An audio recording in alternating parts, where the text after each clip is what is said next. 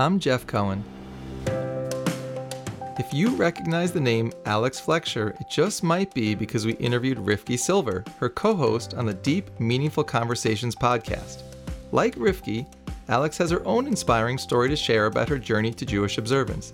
As you'll find out today, Alex is more than a podcast host. She's also an educator, speaker, writer, and the social media creative director for Faces of Orthodoxy. There's a lot to cover, so let's get started. Alex, welcome to Saturday to Shabbos. Thank you so much, Jeff, for having me. And we have to start with a shout out to your co-host, Rifki, who right at the end of our podcast, I always say to my guests, if you know someone who has their own story to share, please tell me. And she said, my co-host has a perfect story. You got to have her on. Oh, thank you, Rifki. We're always looking out for each other. And that holds, for all of our listeners. We always tell them if you're listening to these stories and someone comes to mind that you want to suggest for the show, you can always reach us at shabbos@tachlismedia.com. So we're always looking for more guests. Amazing. All right, so let's jump into your story. And I think what our listeners are going to find out is, unlike some of the other guests that we've interviewed, your story is very intertwined with your parents' growth. So I think even before we get to your story, it would be helpful to set some context of the religious background of both of your parents. Sure, absolutely. I guess the bombshell drop here is that my father converted to Judaism when I was 12 years old. And his journey began when he was a young child, actually, in World War II. He lived in Dover, England. And he had an experience that he still remembers. And he wrote it up in Mishpacha magazine, this Pesach issue. And it's called Got Any Gum Chum. You can reference it. And just this story where he really developed this affinity for the United States and this dream to want to move there when he met these American GIs who rumbled down his street and were throwing these colorful lifesavers out. And they ran and chased the Jeep and said, got any gum chum? And when he met these like shiny, smiling Americans, as a young child, he said, I want to go there. I want to move to where these people are from. And that led him on this journey to America. Little did he know, and he only realizes at the end, actually at his ufruf, when colorful candies were thrown at him, that this was a full circle journey, that his desire to want to go to where these GIs were from, to go to America, was really to find his Jewish soul. So in America, he converted in Atlanta, Georgia. He met my mother in South Africa before they moved to the United States. My mom's South African, Jewish. She was raised in a convent. Her mother was really a self-hating Jew. She was a Scientologist. And South Africa is very traditional. So, she went to Friday night services and they lit her grandmother's candlesticks. But besides that, that was it. And the one thing her father always told her, like the only Jewish education she got was that she should never bring home a guy. Uh-oh. Right? And lo and behold, she brings home this dashing advertising art director, British guy, which is my father. And my grandfather turned around to her and said, remember what I taught you? Never bring home a guy. And she said, well, like, what did you expect? I went to a convent, So they got married. They ultimately moved to Manhattan. My father was working on Madison Avenue. I was born there. And very briefly, through a series of events, my father started really reconnecting to his inner soul. He said he always felt he had a Jewish neshama. My mother was kicking and screaming, was not excited about this. She left her Judaism. She married the non-Jew. And he said, we love each other, but you're coming with me or you're not. I got to do this. And he explored Judaism, Reform, conservative, but ultimately he did convert. I was 12 years old. I was the flower girl. I walked down the aisle. Wow. My parents got married by the Justice of the Peace, a government ceremony. But my mother always felt like it wasn't a quote unquote real wedding. And when they got married, she said to my dad, what I want on our 25th wedding anniversary, that we have a real proper wedding, whatever that meant. And indeed, it was their 25th wedding anniversary, the year that my father converted to Judaism. And they had a proper wedding. They had the full-blown thing, a chuppah. They made a party, inviting all of the families to embrace us in Atlanta, Georgia on their journey. They all were their guests in attendance. And I was the flower girl. I walked down the aisle. I'm an only child. So that's in a nutshell my parents' journey. And so let's unpack a few of the details of how we got to that point. So you mentioned your parents coming to America. So where did they settle? And in the early years, before he converts, you have a Jewish mother, a non-Jewish father. So what's that early upbringing like for you? Sure. It wasn't a memory of mine, but I guess of my father's. When they moved to New York City, they moved to Manhattan, they lived on the Upper East Side. And my dad has this story that he looked at me. I was sitting in the high chair. I must have been like 2 years old. And he had this like urge to look at me, and he stared into my brown Jewish eyes. And these were the eyes that when he met my mother for the first time, he had never met a Jew in his life. This is Dover, England. This is not London. He was immediately connected to her through her dark brown Jewish eyes. Little did he know that the eyes are the window to the soul. So he saw those eyes in me, and he turned around to my mother and he said, "She's Jewish." And my mom was like, "Okay. I know that she's Jewish because I know according to Jewish law, the religion goes through the mother." And my father said, I really don't care about that. I know that she's Jewish, and we're going to need to do something to raise her, not necessarily Jewish, but with some type of ethical identity. So then they moved to Atlanta, Georgia when I was 4. And, they put me in a Jewish community school, not Orthodox, when I was in first grade. And I remember the Hebrew teacher there was asking, going around the room and asking, "What's your Hebrew name?" I didn't have a Hebrew name. She gave me my Hebrew name, Chaya, this, Ivrit teacher. And I would come home with the challahs on Friday and talking about Shabbat. And we had like a siddur, ceremony where my mother decorated a siddur. And I came home singing Ashrei. My mother was crying at the table, hearing me say Ashrei. She had memories from when she was a child.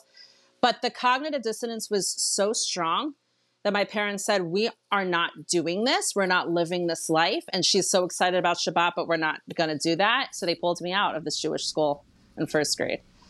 Wow. So wait, how do you explain this idea that your father, when he talks about like looking into your eyes and saying we have to expose her to Judaism, why do you feel like, I don't know if it's him or both of your parents, are just not feeling like as you're getting some of this and you're getting excited by it, why they're not like leaning into that and saying this is exactly what we thought was the right thing for her? Why are they having this opposite reaction?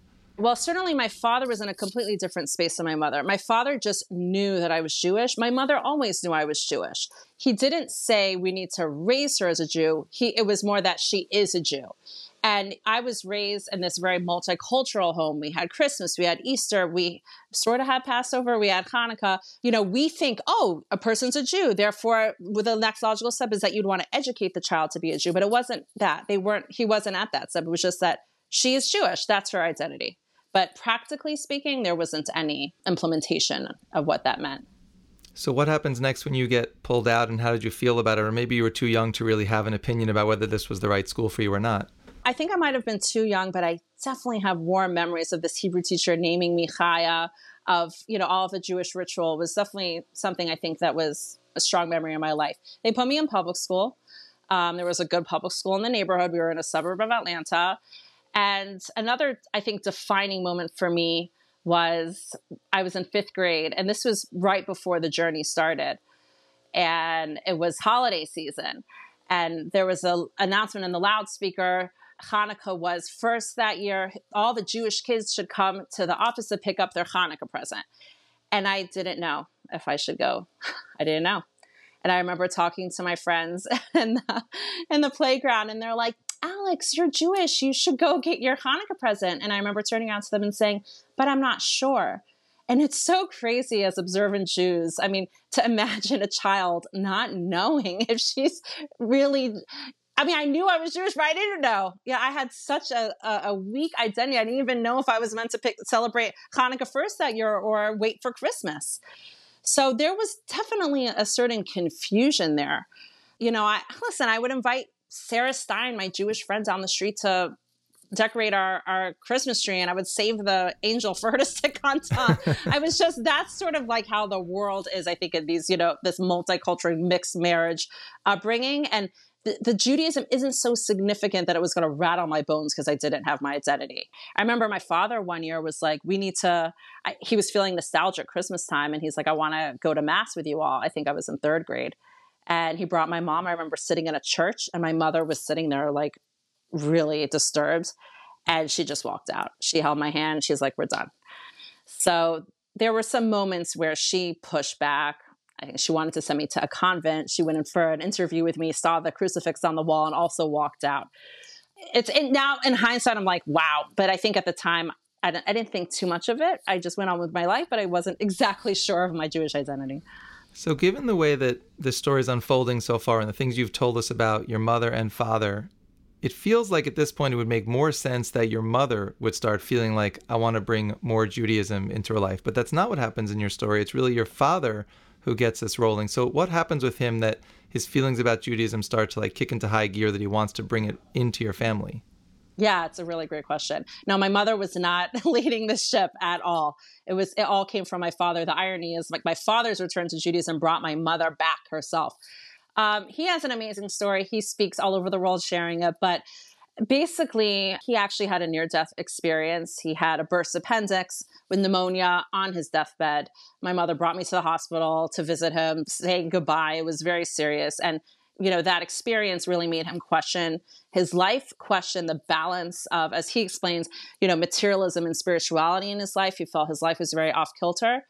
And really through that, he began to explore Judaism. And you should just know about him. He's always very much a spiritual seeker.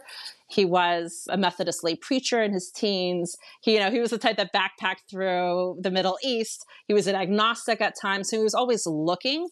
And he really decided to explore Judaism. And he went to, as I mentioned, like Reform. He really liked the Reform rabbi. The Reform rabbi learns with the Orthodox Kollel rabbis in Atlanta. He really liked him. He went to conservative synagogue, didn't like how they talked a lot about politics. When we went to Reform, he wanted to do more. He said, where are your Saturday services? And they said, sorry, we don't have them. Everyone's at the mall or soccer games. And that's how he got interested in Orthodox Judaism. He went to Chabad for a little bit. He started learning. He's very sincere, my father, and he has a story how he was in this Chabad class with a rabbi, like 7 people sitting around the table at a lunch and learn kind of thing. And my father was like, I don't understand. You are sharing the secrets of the universe. Why are people not knocking down this door to come and sit in this class? So he was like the perfect student, like any teacher would just love to hear that. And he found his way to Beth Jacob in Atlanta, Georgia, Congregation Beth Jacob.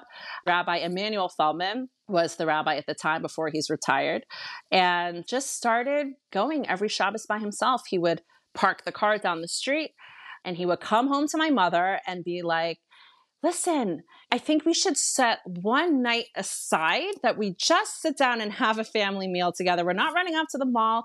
Your grandmother's candlesticks, maybe you could light them. I'll buy you flowers. And my mother's like, I know what you're doing. I'm not buying into this. But she did. We had, our little Friday night. And he convinced her to come to Beth Jacob to try it for a Shabbos. She walked in and there was this mechitza. And, my mom is the ultimate, product of the 70s, feminist movement. She had a lot of negative stereotypes about Orthodox women. Orthodox women are baby-making machines. The mechitza thing was a big, big throw off to her. And basically what ended up happening, and I always say this, is we have these stereotypes about people often because we just don't know them. And we think things about people without ever having conversations or meeting people. And as she started coming into this community and people invited us for Shabbos meals for literally like Shabbos after Shabbos after Shabbos, and she started meeting women who broke all of these stereotypes for her, she really warmed up and came to completely love the community. I'll share a funny story because I think this conflict between, my father and mother is so interesting and really counterintuitive because we often think the woman is the one that's driving the religious growth of the family. So once we were invited to a Seder, in the Orthodox community, we drove, of course. So the father's sitting at the head of the table with like stacks and stacks of Haggadahs, and he's droning on and on and on. And it's getting really, really late. The wife is falling asleep next to him, and he is elbowing her to wake up, okay? My mother is watching all this, like, this is awful. Finally, we get back in the car. It's, 2 a.m, and we drive back to our neighborhood. And my father, as I mentioned, is this very spiritually sensitive guy. And he gets in the car and he says, Beverly, I've just had the most unbelievable spiritual experience of my life. My mother's like, oh. And he said, I was eating this matzah and it was like the dust of Egypt in my mouth. I felt like I was there. I felt like I was with the Jewish people leaving Egypt. Now, the irony, of course, is that this is how we're meant to feel at Seder, that we experienced it. And that's, again, his Jewish neshama, the first time he experienced it. And he has these stories, interestingly, the first time they had Shabbos, the first time was like, bang, it was the real deal. Everything it's meant to be spiritually. And he's going on, and my mother's listening to this, and he's done. And I remember this. I'm sitting in the car. She starts screaming at him. Did you see that woman? She is the slave. He's going off about how terribly the husband was treating her. And of course, all of these intonations of like modern day slavery. And she ends off. And if you ever wear tzitzit, she said, that's how she pronounced it, I will divorce you. I'm telling you now, I will divorce you. So we laugh. Lo and behold, my mother wears a sheitel, my father wears tzitzis, and they are happily married. But it was a journey that they both went on together. So clearly your mother comes around to this and your family is now going to be Orthodox. But let's now go into your story. Like, how old are you when this is going on, and where does this leave you? Because the last time we were covering your story, you were just in public school, like you've been pulled out of a Jewish environment. So what's happening for you? Right. So I was pulled out of a Jewish environment. My father goes on this life-changing journey, and now I got to go back into a Jewish environment, and a much more Jewish environment than the one I was in before. So when my father decided to convert, that meant we had to move, change our community. We lived in Sandy Springs. We had to move to the Toco Hills area. And that means I had to go to a Jewish school. Our whole life had to be picked up. This was literally right before my bat mitzvah. So I was in that stage of adolescence where I wasn't thrust into that. And I think maybe once I was already in that bar bat mitzvah scene, it might have been a little harder. But it was the perfect time. I remember in 4th grade, I told my parents I didn't want to reform bat mitzvah. I don't know what that was all about. I don't know if I just didn't want to read from the Torah. But I think I already at this age had sort of my own spiritual seeking part of my personality. And the biggest turnabout for us was when the school that I would be attending, Torah Day School of Atlanta, the English teacher heard that I would be joining, and out of the goodness of her heart, just decided that she was going to make a pizza party for me to join and meet the girls. That changed everything for me. I met these girls before I even went into the community. I fell in love with them. They were so sweet. I was so excited to, be classmates with them. And that was a pivotal moment for me. And Torah Day School of Atlanta was in a strip shopping center next to like Tuesday Morning in those days. Okay, this is like the early 1992. This was not a beautiful building, Jewish day school. This was like really bare bones. And the fact that my parents put me into this struggling Jewish day school was a huge, huge testament to their desire to raise me. And finally, right? We said in the beginning they didn't have that desire. Now they have the desire and they sacrificed. And another short story that shows the incredible sacrifice of my parents to commit me to this new lifestyle is I went right before this, the summer of 5th grade. I switched to Torah Day School in 6th grade. The summer before, I was in an acting camp at the local theater in Atlanta. At the end of the summer, we did a play. Then all the parents came. And at the end of the production, I had small parts. We all had these little parts in the skits. The director of the camp came up to my mother and said, listen, part of our plan here with this summer camp is that we identify talent for our actors and child actors to then be part of our acting troupe at our main theater. And he said, we think your daughter has talent and we would love her to join this child acting troupe. And of course, my mother, her first response is, you're flattered. That's wonderful. And immediately, this was before my parents started fully keeping Shabbos, before they entered the community. She said, when are the classes? And they said, they're Saturday. And she turned around to him and said, I'm sorry, we're Sabbath observant Jews. And unfortunately, my daughter will not be able to participate in this. And I see your Saturday to Shabbos podcast. This is a great story for this. And right, like it just blows my mind. They were not even 100% committed, but they were committed to putting me on this path. My parents are in film and advertising. My father's an art director. My uncle is a movie director and producer. My mother was a set designer, and she did wardrobe and TV and commercials. I mean, this is the world that we're in. And that she actually cut me off from a path professionally like this was just remarkable, that she had such vision for what she wanted for our family. See, I would think that story, looking back, you would have tremendous respect for your parents. But in the moment, when you're a teen, you might think, you're actually crushing my dreams. And it's great that you want to become observant, but they told me I have talent and this is something I could do maybe as a career someday. So how did you react in the moment versus the way you're depicting the story now of like kind of respect for your parents' conviction? Oh, yeah. I only see it this way now as a parent, but I did not know at the time. So my mother decided to share this with me at I would say a funny moment. probably when I was about 16 years old, we went to see a performance in this theater, okay, of Annie. I remember like you come out, you're all inspired. And then my mother told me what happened. And I was very upset. I remember crying. Yeah, that was hard. That was hard. I'm not going to lie. Let's go now into the high school and post-high school years. You've made this transition to being in a day school. So you're catching up, I guess, on all the Judaic studies portion of what you missed out on in the early years. So what is life like for you in that time period, like late teens into your 20s? I will tell you very briefly that it was very hard shifting from public school to this Jewish day school. I was in 6th grade when I joined, and I definitely struggled. I always remember, raising my hand, translate that. My parents tried to get me tutoring, and I did get tutoring, but I was way behind these students. And the fact that I was behind was my motivating force to give me that drive that I'm one day going to catch up to my peers. And it only served me good. And this whole journey, I had to sort of navigate being this daughter of a convert to having a journey of my own. And that really characterizes through my 20s. But I'll tell you really where it all began is when I got into high school. I went to a co-ed yeshiva high school called Yeshiva Atlanta. And the environment there was a mixture of, religious kids and non-religious kids. And for many of my friends who were religious, that was a really challenging environment. They sneak out the back and, with their skirt on top of their jeans, and do who knows what. And for me, I was like, why would I want that? That is the world that we left. Those things in my black and white teenage thinking are things that non-Orthodox people do. So why would I want to? Because now we're Orthodox. We left that world. I was always thinking about my journey, and things that would detract from my journey were not things that I was interested in. 8th grade, I went on an NCSY Shabbaton, and that opened the world to me because Atlanta, Georgia was small. Our, Orthodox friend group was small in Atlanta. And then I started meeting religious girls from a southern region, from Miami, from bigger cities. And when we joined the community, I was still wearing pants.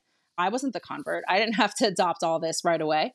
And, everything was at my own pace. So NCSY was the perfect environment. And being in a non-judgmental type of yeshiva high school was also the perfect environment for me to choose what I wanted to do when I was ready to do it. And that's when I met role models for me and my growth. And while I wasn't dressing that way, I saw these girls, from Miami, for example, I'll never forget, who were dressed so regally and refined. That's how I saw Sneas, by looking up at these girls who were so fashionable, but together I was like, wow, you could be Orthodox and cool. And my yeshiva high school, we were called the Orthodorks, that's what it was. We were the nerds just by the fact that we were religious. And when you had to walk across the lunchroom to go to the washing station to wash your hands for bread, it was like a walk of shame. Everyone staring at you like you're so nerdy, you do that. So it was always this battle. But for me, it totally strengthened me. And every year I was really involved in my chapter of NCSY in Atlanta. I ended up serving as secretary on the National NCSY board in 12th grade. I got National NCSY of the Year award in 12th grade. Yeah, right? It's funny on my resume for my first job. I actually put that on my resume. It's sort of funny. But as a teacher in education. But these were amazing years. I went on Mechellet NCSY summer learning program in Israel and just fell in love with learning. I made it my own. And I only have the most really amazing memories and experiences. I went to seminary, Dar Chabina. At this point, I remember reading Ramban out loud, or Gur Aryeh, I forgot, some difficult Meforesh, and the principal heard me because he was testing everyone, and I remember he was like, wow, that's good. And that was the moment for me where I was like, I did it. I got here. I caught up. I'm sitting in this seminary classroom with Beis Yaakov girls, and I'm here. I arrived. So it was many years of working, improving my learning skills to get there. And I would think there's another pivotal decision, given the high school you were coming from that was a mix of religious and non-religious. You'd have some people wanting to go to schools that have the Jewish infrastructure and other people thinking, I want to go into the best college I can get into, and religion is more on the back burner. But I would think for you, this is a really pivotal decision. So where did you end up going for college, and what did you study? So I did go to Stern College and loved it. I majored in English communications, and I ended up deciding to get a master's in Jewish education from Israeli. And interestingly enough, when I was in Stern, I mentioned before I referenced sort of the naivety that I had about my background, living in the bubble of Atlanta, Georgia. And someone suggested that I go out with this guy. And well, we hadn't like entered shidduchim or anything like that, but it was like, okay, a roommate of mine suggested, okay, fine. So let's try it again, only dating for marriage. And I knew nothing. I really knew nothing. I didn't know the rope. I didn't know the system. I'm an only child and have anyone older than, any older siblings. And I remember like talking way too long with him over on the phone before the first date, like you're not meant to do that. And he didn't do any research about me. And somehow on the first date, on the first phone call, I had mentioned that my father converted. And he said, oh, I'm actually a Kohen. I think there might be a problem with that. And I'm like, what? He's like, you know what? Let me speak to my Rav and find out. Again, I hadn't even met this person. So this threw me for a loop. And it turns out, I don't know all the halachic details and ramifications, but a Kohen cannot marry the daughter of a convert. Because when I was born, my father was not Jewish. My uncle lived in Manhattan at the time, and he quickly got a phone call with me and Rav Willig, big posek at the YU community, to explain things to me. I was meeting with this rabbi and this rabbi to try to help me process this. And it was a huge identity shift and challenge for me, because I was like, wait a minute, I'm Jewish. I was born Jewish and there is nothing wrong with me. And what does this mean that I can't marry someone in the Orthodox community? I can't marry Kohen. And that was really hard. I got through it, but it wasn't easy. Well, as a Kohen myself, let me apologize on behalf of all Kohens for any uncomfortable feelings that we gave you. But I would think it's still a blessing in a way that this came out in that first conversation. I mean, you could have gone on 3 or 4 dates and felt a real connection, and then this came out later, would have been even more devastating. Absolutely. Absolutely. And there's always what to be proud about in terms of having a convert in your family. And it didn't make me feel less proud, but I had to go through this journey, as I said before, that like, now this is my journey. I'm not just my father's journey, and like, of course I'm proud to share it, but there's a certain point that like, I can stand on my own 2 feet and I don't always have to be defined as the daughter of a convert. And so assuming that your dating life went in a more positive direction after the Cohen incident. So how did that special someone come into your life? Remember, I went to Coed Yeshiva High School. So no, I didn't marry someone from my high school, but there was a boy in my high school who actually grew up in a very strong conservative family and got involved in NCSY. And he sort of flipped out, as they say. And he ended up in Ner Yisrael. And he sat next to my future husband at a Shabbos table. And he said, I have a girl for you. I don't know how much they talked. And he called me and I'm like, oh, I don't talk to boys anymore. Why are you calling me? And he said, I really think I have a shidduch for you. It turns out my husband was from Passaic, and a very dear friend of ours had already thought of him for me, but he wasn't dating at the time. So I had 2 people calling. And, it's really a beautiful story. He actually was born in Latvia and moved to the States when he was like 4 years old, and became religious on his own, went to secular college, ended up, in Israel, Hebrew U, kibbutz, and then found his way to Or Sameach. So at this point, he was in Ner Yisrael. He didn't know how to read Hebrew until he was 21 years old. And at this point, he was 25. So he top shear, he made it. And yeah, that's how we met. So we lived in Baltimore. My husband was learning. I never thought I would ever be a kollel wife or support my husband in learning. I was teaching at Beth Tefillah. It's a community school. I was living my dream. I was teaching English in the middle school as well as Judaic studies. So I was able to use both degrees and I loved it. And we lived so simply, in cheap apartments. We didn't have any support. We did it all for 5 years.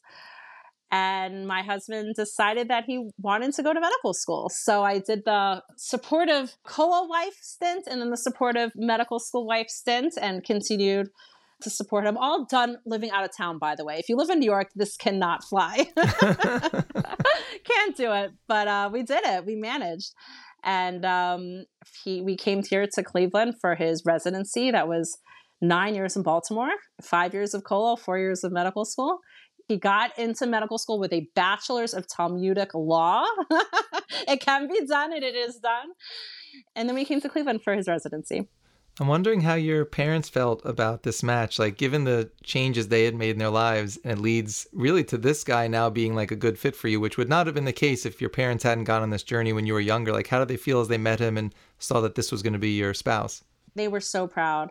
I definitely think they appreciated his background, his broadness, and at his for all the rabbis in Atlanta who are all part of the Atlanta Scholars Kollel, so they are Ner Yisrael rabbis. So they were so proud that I was bringing home a Ner Yisrael guy, from their yeshiva. It was very full circle, and it was very, very, very special. They were just, when a child gets married, it's not the end, it's just the beginning, but there is some sense of closure in terms of bringing your child to the chuppah, and their dreams really had come true. And so in the introduction, I also mentioned Faces of Orthodoxy and the podcast that you host with Rifki. So I just wanted to give you a chance to delve into both of those while you're on the show. Basically, I was a classroom teacher for a good 15 years. I started writing freelance. I have a column in Mishpacha magazine that I don't write as frequently as I wish I would, but that's an opinion piece in the main magazine I occasionally write for. And basically what happened with the podcast is during COVID, Rifki Silver reached out to me. She's like, I have this thing on my bucket list to do a podcast. You want to do it with me? I'm like, yes, totally. This is so up my alley. So, we did everything via Zoom, and that was called Normal Firm Woman. It grew and has evolved into deep, meaningful conversations. And our real goal is to give chizuk, is to strengthen Orthodox Firm Women. We all need it. And especially us mothers, it's hard. There's a lot of juggling going on, and we can so easily neglect our spirituality. So that's really the goal of the podcast, and we're having tons of fun. And Faces of Orthodoxy is really an exciting project for me. So I'm the creative director. And what that is a social media account. We're on Instagram. We're on Facebook. How that started is actually a little step back. I don't know if you saw on social. Are you on social media very much? I try not to be as much as possible, given what they say it does to you. But of course, I'm aware of it. Okay. There was this show on Netflix a couple years ago that came out called My Unorthodox Life. Sure. Basically, the star of that show was my teacher in Atlanta, Georgia. Her name was Talia Hendler, and now she is Julia Hart. And when the show came out, and I was, reading a lot about it and the messaging that it was giving about Orthodox women and Orthodox Judaism, the statements that were being made about us, I was like, we need to stand up. So I don't consider myself a social media influencer, but I wrote this post on Instagram, and it was #MyOrthodoxLife. And that erupted, and that was a very viral moment. Now, if you check out that hashtag, there are thousands and thousands of posts of Orthodox women who are sharing their stories, why they're proud to be Orthodox. And from that, the OU reached out and they said, we want to support this. So I was working with them to place some articles in the secular press, and they were very instrumental and very helpful. And then they came back and said, listen, we realized from that whole movement, from my #MyOrthodoxLife, that we need to be telling our stories as Orthodox Jews. And until Jewish matchmaking, it's not going to be on Netflix. So, how do we do that? And we brainstormed, and that's how Faces of Orthodoxy was born, to create a social media account, this initiative that tells the day and the life stories of Orthodox Jews. Our stories are so often being told by people who have left Orthodoxy in the media, and social media is where people are at. They're on their phones. So here we are providing content. Every week we feature a different person. Every season is in a different location of the United States. And these are our heroes of faith. These are everyday people doing all different things. We really strive to be very diverse in ages and ethnicity and hashkafa and background. Everyone's Orthodox, and they share their stories. They share their personal photos of their lives. And it's been an amazing, amazing project. The feedback has been awesome, both from the secular community, the non-Jewish community, and the Orthodox community. So it's definitely keeping me busy. That's between that and the podcast, and I have 5 kids. Life is filled and blessed and busy. It sounds pretty busy. And by the way, I'm glad you mentioned how you're partnering with the OU on this, because being a board member on the OU, I feel like when you ask the average person, what does the OU do? They'll know about kashrut, like they've seen the symbol on lots of products. They may or may not even know that the OU is over NCSY. They may think of those as like 2 separate entities, but they really don't realize all this other ways that the OU is getting involved in Jewish life. So Faces of Orthodoxy, they're sponsoring this podcast, Saturday to Shabbos. There's like so many other ways that they're helping Jews improve their lives. So I'm really glad you brought up that OU connection to what you're doing. Yes, absolutely. And the OU is so invested in strengthening Jewish life and strengthening Orthodox identity. This project, it's interesting. We have literally two different target audiences. One is the secular and the non-Jewish world to educate, but also to strengthen the frum community. And this project is doing both. And that is what the OU is really invested in. So I'm very grateful. And it's amazing to work with them and the resources and the infrastructure that I have working with this amazing national organization. And as a former NCSYer too, what can I say? It's very full circle for me. And even the fact that you're super busy, I get the impression that you're still looking to grow, still looking to improve, still looking for more opportunities. So what's next for you and your family, say, in the next few years? I will just say that sometimes it feels like I'm just keeping my head above water. I don't know if that's relevant. Every to anyone. parent feels that way. Right. So my oldest son is in Israel. He's going back for a third year next year. My daughter just graduated high school. So I'm trying to keep afloat, deal with this new family situation with two big kids out the house. Right now, I never want Faces of Orthodoxy to end, and I never want my podcast to end. So I feel like I've reached this point where I'm just so happy where I am. I feel like both of these projects use so many of various, strengths and abilities and skills that I've developed over the years, and I'm using them now. I totally miss the classroom and interacting with students, but I have a different audience now. And I really don't have too many huge goals on the horizon. I don't really have a 5-year plan. I probably should. I'm just so grateful and happy for the work that I'm doing now. Beautifully said. So let's now close the interview with the lightning round and some super fast questions. Are you ready? Sure. All right. First question. You talked about living in Cleveland. Is there a signature Shabbos dish that is famous in Cleveland? Oh my gosh. The one that I make or the one that other people make? Either one. Oh gosh. I think chalent, right? I think that this is a signature dish of all Jews around the world. And I've had some pretty amazing chalents here in Cleveland. All right. Second question. What would you say to your parents now if you were trying to tell them how you reflect on the decisions they made and how it affected your life? Just in a couple sentences, if they were here and you said, you know what, looking back, all these moves that you made and how that changed the course of my life, what would you tell them today? Well, I would first thank my father. His journey started so long ago and such a young age. And little could he ever imagine that he'd be raising this one daughter who now has 5 frum kids and who so surpassed him. And I say this with the utmost humility, so surpassed him in his knowledge and their integration in the frum community. But this is everything he ever dreamed of and more. And just a huge thank you to both of them for having the courage to stand up against the grain, to be independent, to do what they thought is right. And I feel they've passed that gene on to me. I live within a community. I live within a framework. It takes a lot of courage to do what you think is the right thing to do. And I thank them for that. That is a beautiful one to end on. So, Alex, I just want to say thank you for joining me today on Saturday to Shabbos. Thank you so much, Chef. It was such a pleasure speaking with you.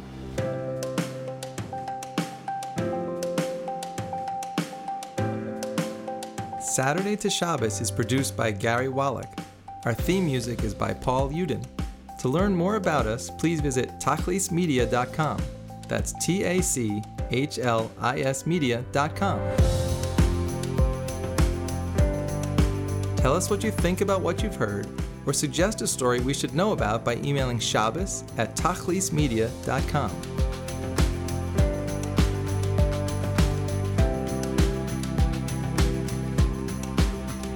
I'm Jeff Cohen. Thanks for listening. Please check with us often for more stories of inspiring Jewish journeys.